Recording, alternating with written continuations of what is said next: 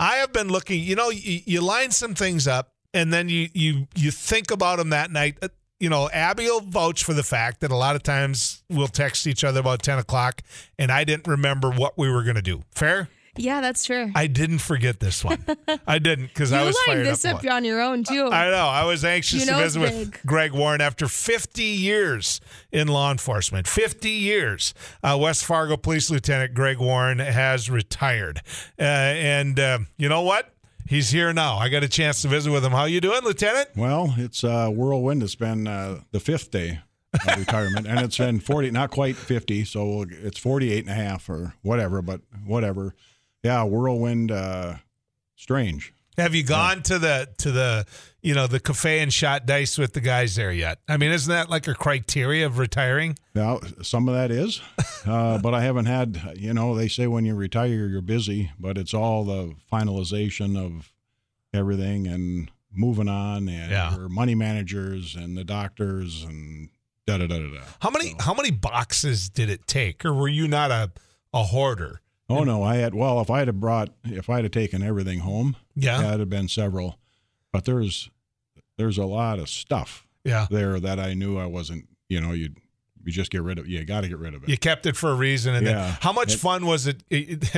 Imagine this. We're going down this road. But how much fun was it to give some of that to some of the younger officers? Because you did that. Oh, yeah. Some of the stuff that I found in the bottom of the drawer and, old tape recorders and some of the, the old micro cassette tapes. Yeah.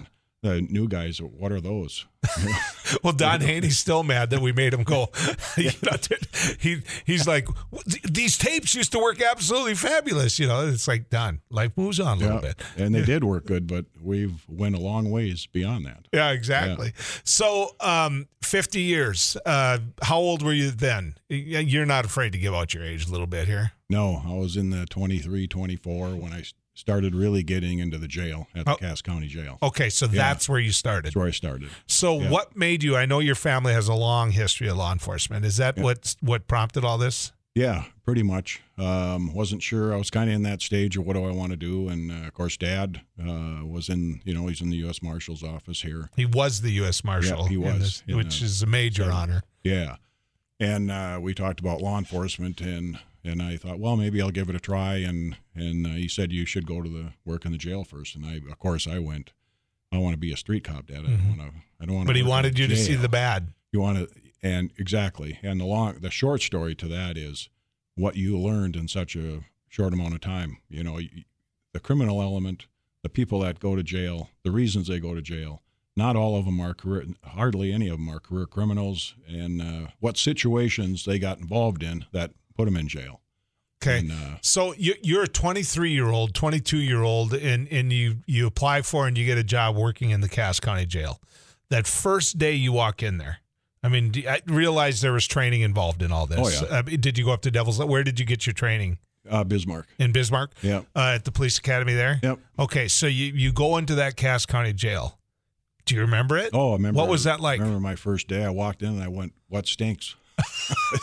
Really? It was back in the day, it was a drunk tank.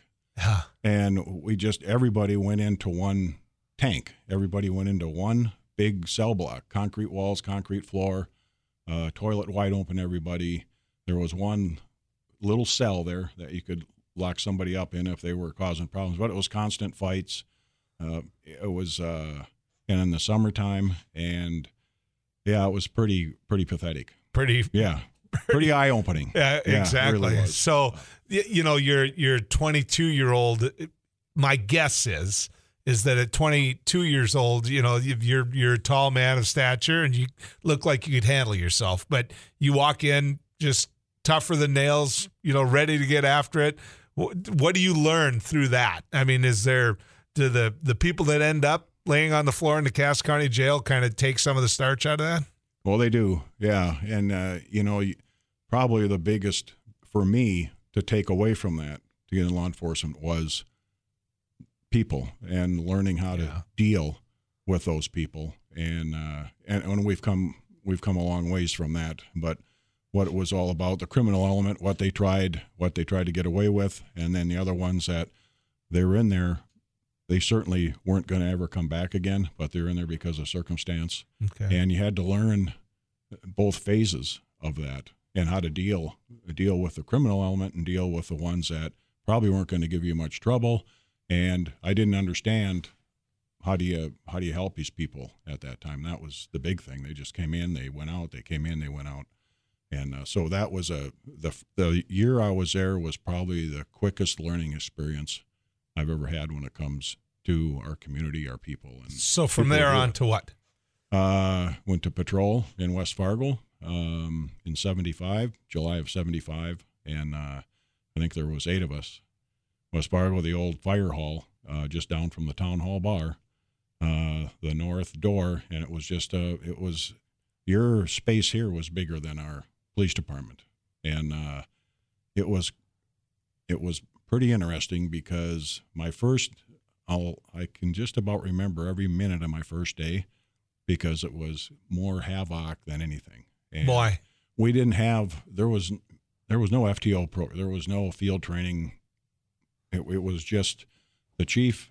I interviewed a couple of days earlier, got the job, came out, he gave me the uniform, and I walk in, and he's already got my briefcase ready. And he goes, here's your briefcase. Take your briefcase, all your accident forms, all your tickets, everything's in there that you need. I didn't have a clue how any of it worked or how it worked. And he said, follow me. And I followed him. I went out, and we had an big old Buick outside. And he said, get in the car and put your seatbelt on.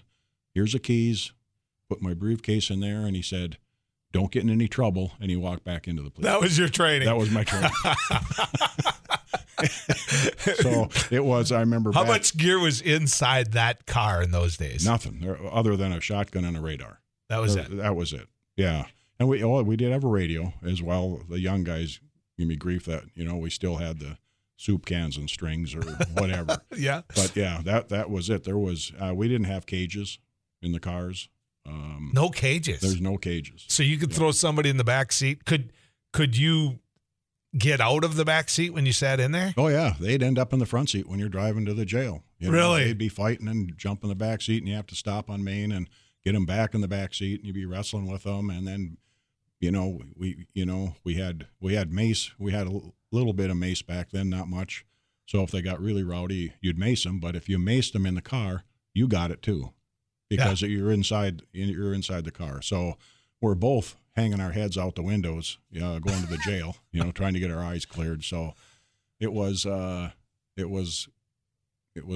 quite interesting the first year or two. As a young patrolman in West Fargo, times were different.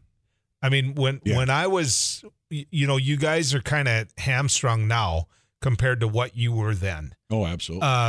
When I was young in my, late 70s, early 80s, you were taught to fear law enforcement, not just in the sense that do the right thing, but they could kick your butt.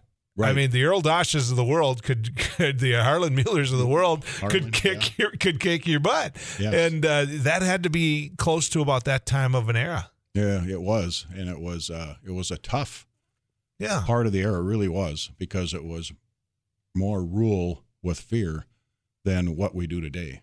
And, the learning curve hadn't even hit us yet. So at the schools, we couldn't go in the schools to talk to any kids. It was, they wouldn't tell the police anything, and you take them home to the parents, you might get something, because back then the parents, they backed us to sum up, but we didn't have close to the rapport with the community and the schools that where we're at today. Okay. It's progressed incredibly up the ladder. Yeah. 20 more questions, so you're not going to let you go. Greg Warren is our guest, 50 years in law enforcement, and what he's going to talk to us about, I have no doubt, mirrors exactly what happened to the Stan Leesons of the world in Williams County. I mean, it's that whole era and how it transcended into what it is now to point, and I'll give you a little hint, going into investigation, going into forensics, going into being able to solve the crime. We're going to end up talking about that at some point, so where his career did go.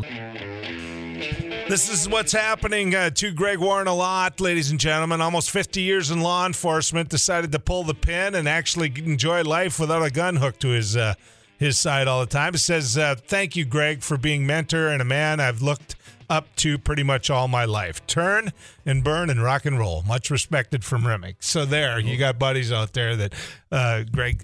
All right. So I said I got to pick up the pace. So you got Cass County Jail. You went to patrolman in West Fargo. What was after that? Yeah. Well, patrol, went to sergeant in 82, still patrol, and work patrol till 94. And finally, and I always wanted to get investigations. Okay. After my first year, there was no doubt what I wanted to do. So I'm gonna stop you there though. Yeah. Sergeant. By the time you were sergeant in West Fargo, how had the force grown? We hadn't really, to be honest, we hadn't grown that much, but I think we were probably at 16, 17, 18 officers. And where's it now?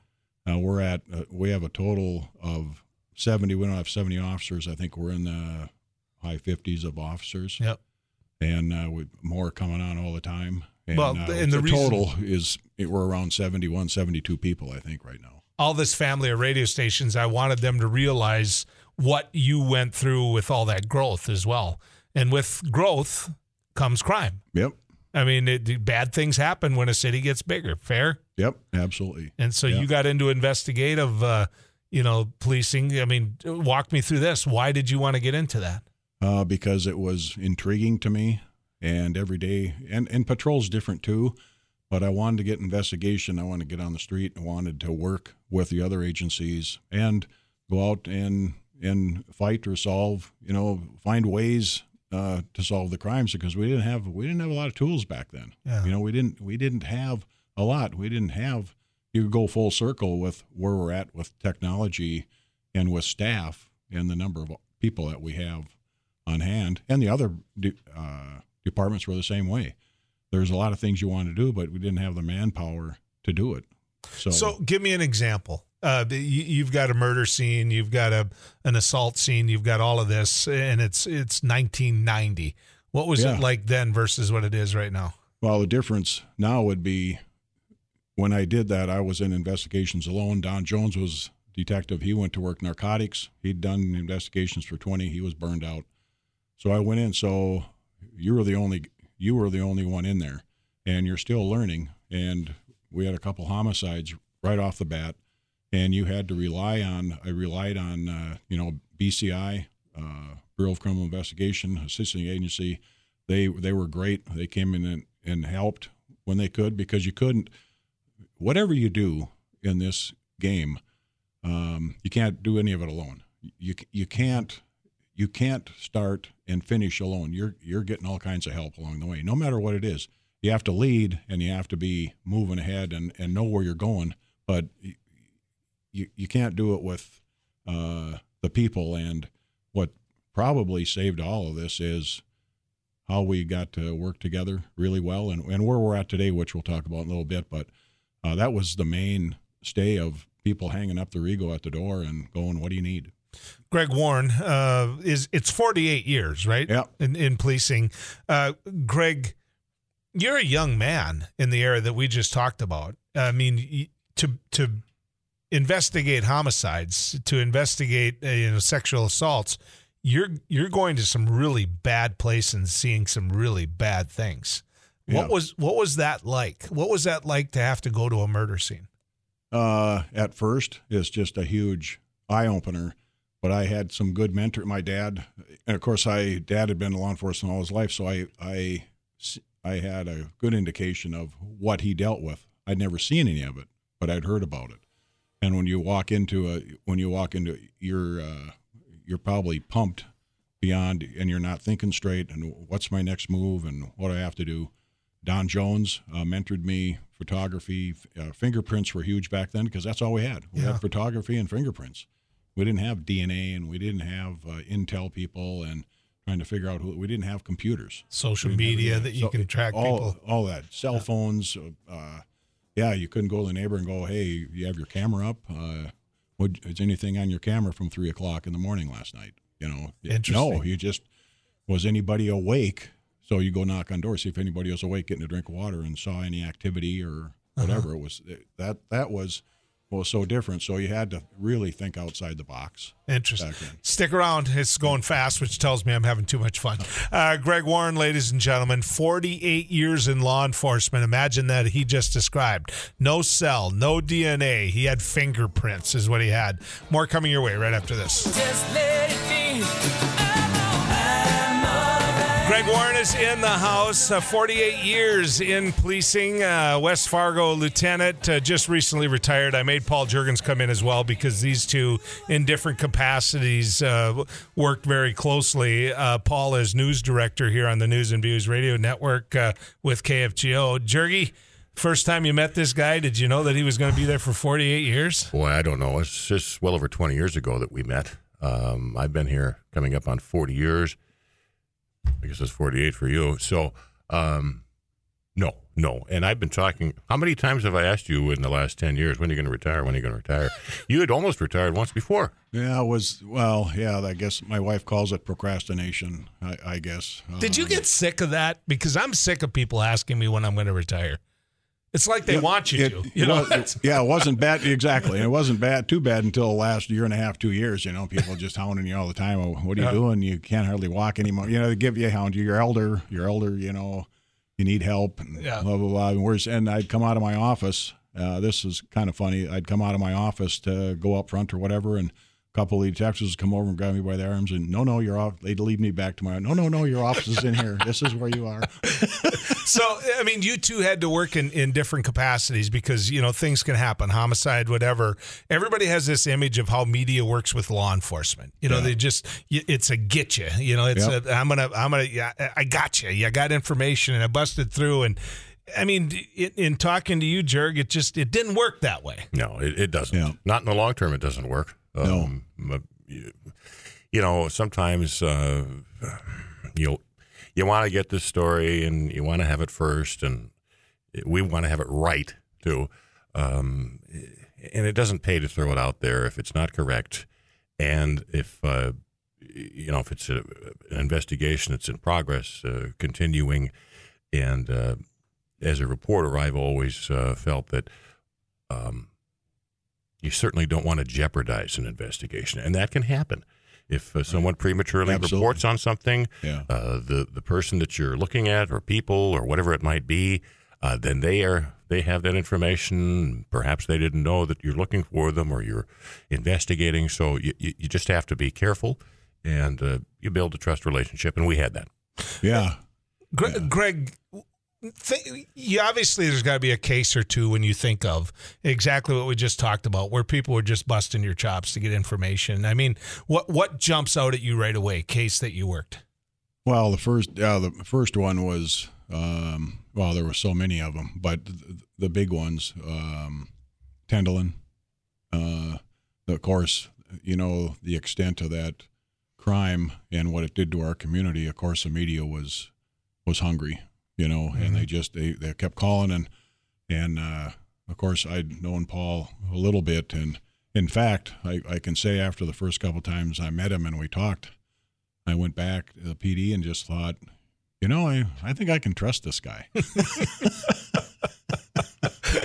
because we were new to one another, but it was where we were at that time and where we are today it's all positive. When you have that much pressure on the community, you have that high profile, as the Tendelin case was. I mean, how does that's got to take a little bit of a toll on you, and there's got to be steps that you're like double careful. I mean, how does that work? Oh, when you go home at night, you're sitting at home going, what do we miss today? There's certain things that happen on this job that are etched in your brain for the rest of the time you're here, and there's nothing that you forget about it.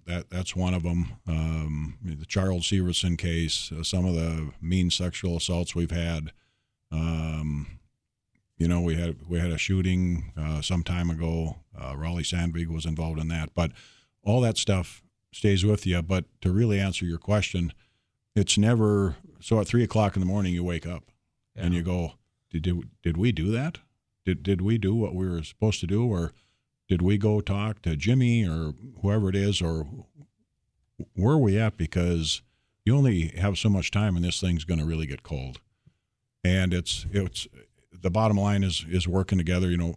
In that case, Moorhead PD, they dropped, a couple of their guys dropped whatever they were doing, and we just had an incredible working relationship, and that's what makes a lot of this go. Because, like I said before, and I'll say it till the day I'm not here anymore, it's about working together and having teamwork, and take your ego and throw it away, because we're all doing this together. How many different police chiefs did you have?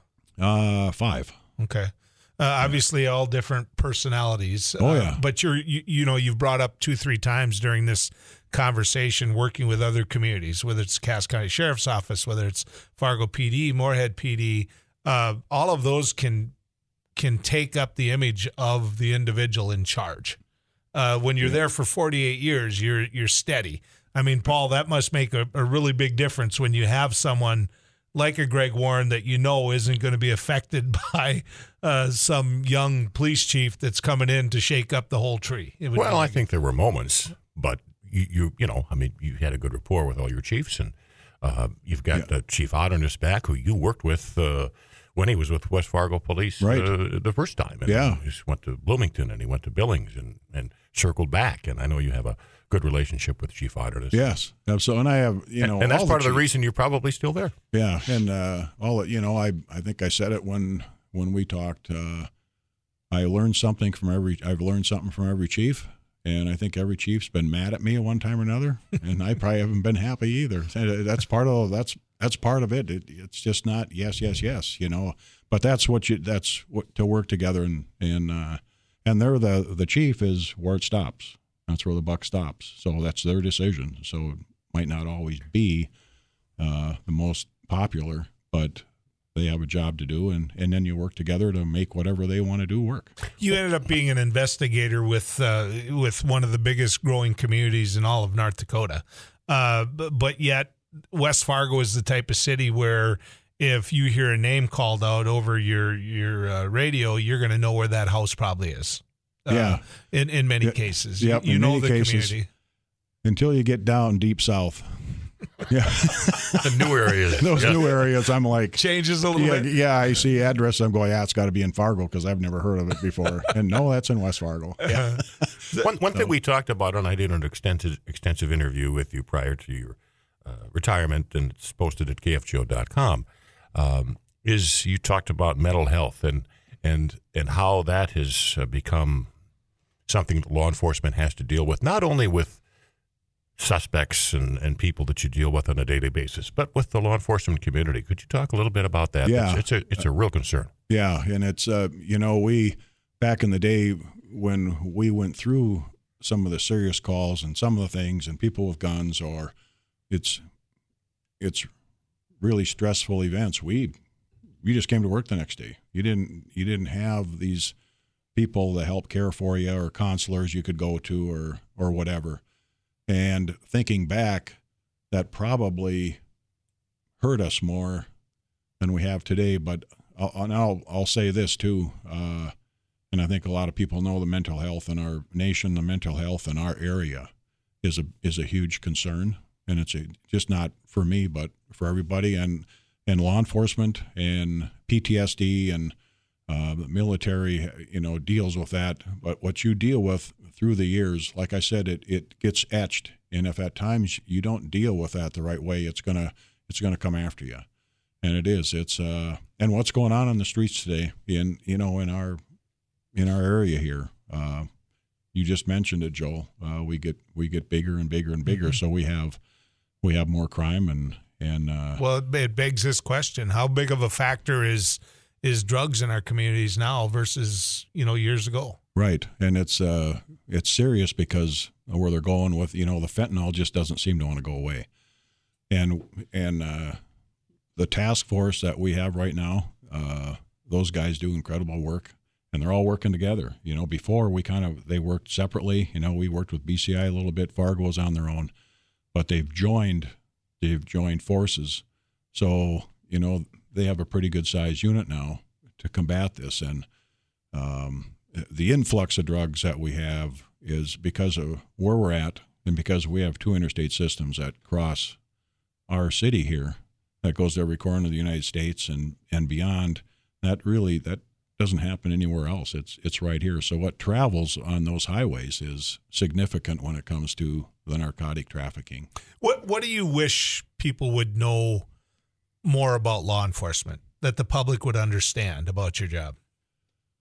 Well, I think we have absolutely a much better understanding from when I first started, because we really didn't have rapport with the community.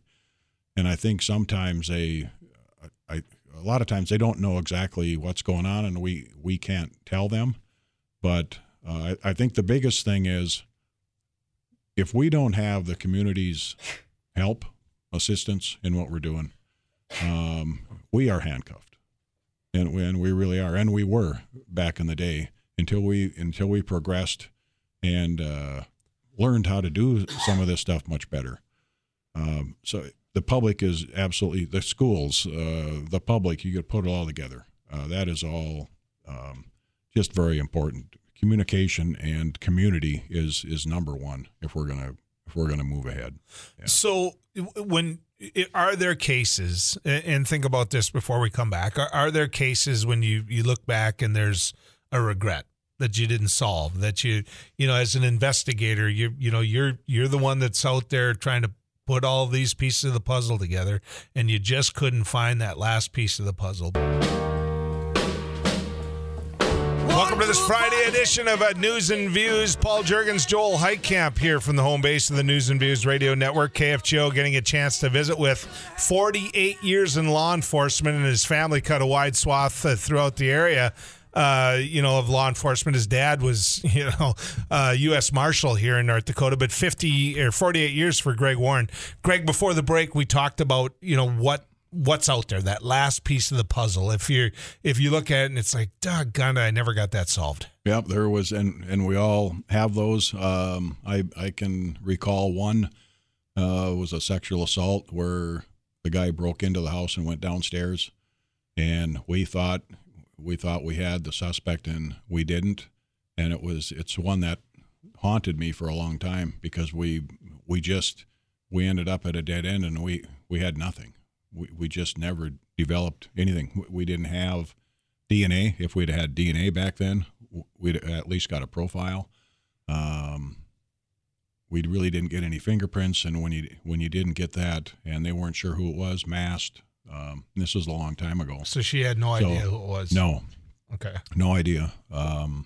So a couple other ones are the burglaries and stuff. They don't affect you as much. Of course, you want to catch them all, because of when somebody breaks into your house, they're violating you. Absolutely. Take your safe or take whatever. And there was a couple of those, but I thought overall we did pretty well. And the old saying is, whether it's narcotics or what kind of crime we have going, it's up to us to keep the lid on and don't let that lid come off, and fight to keep this. This is still a great place to live. Still a great place to live. It's changing. You can see that in what's happening throughout our communities.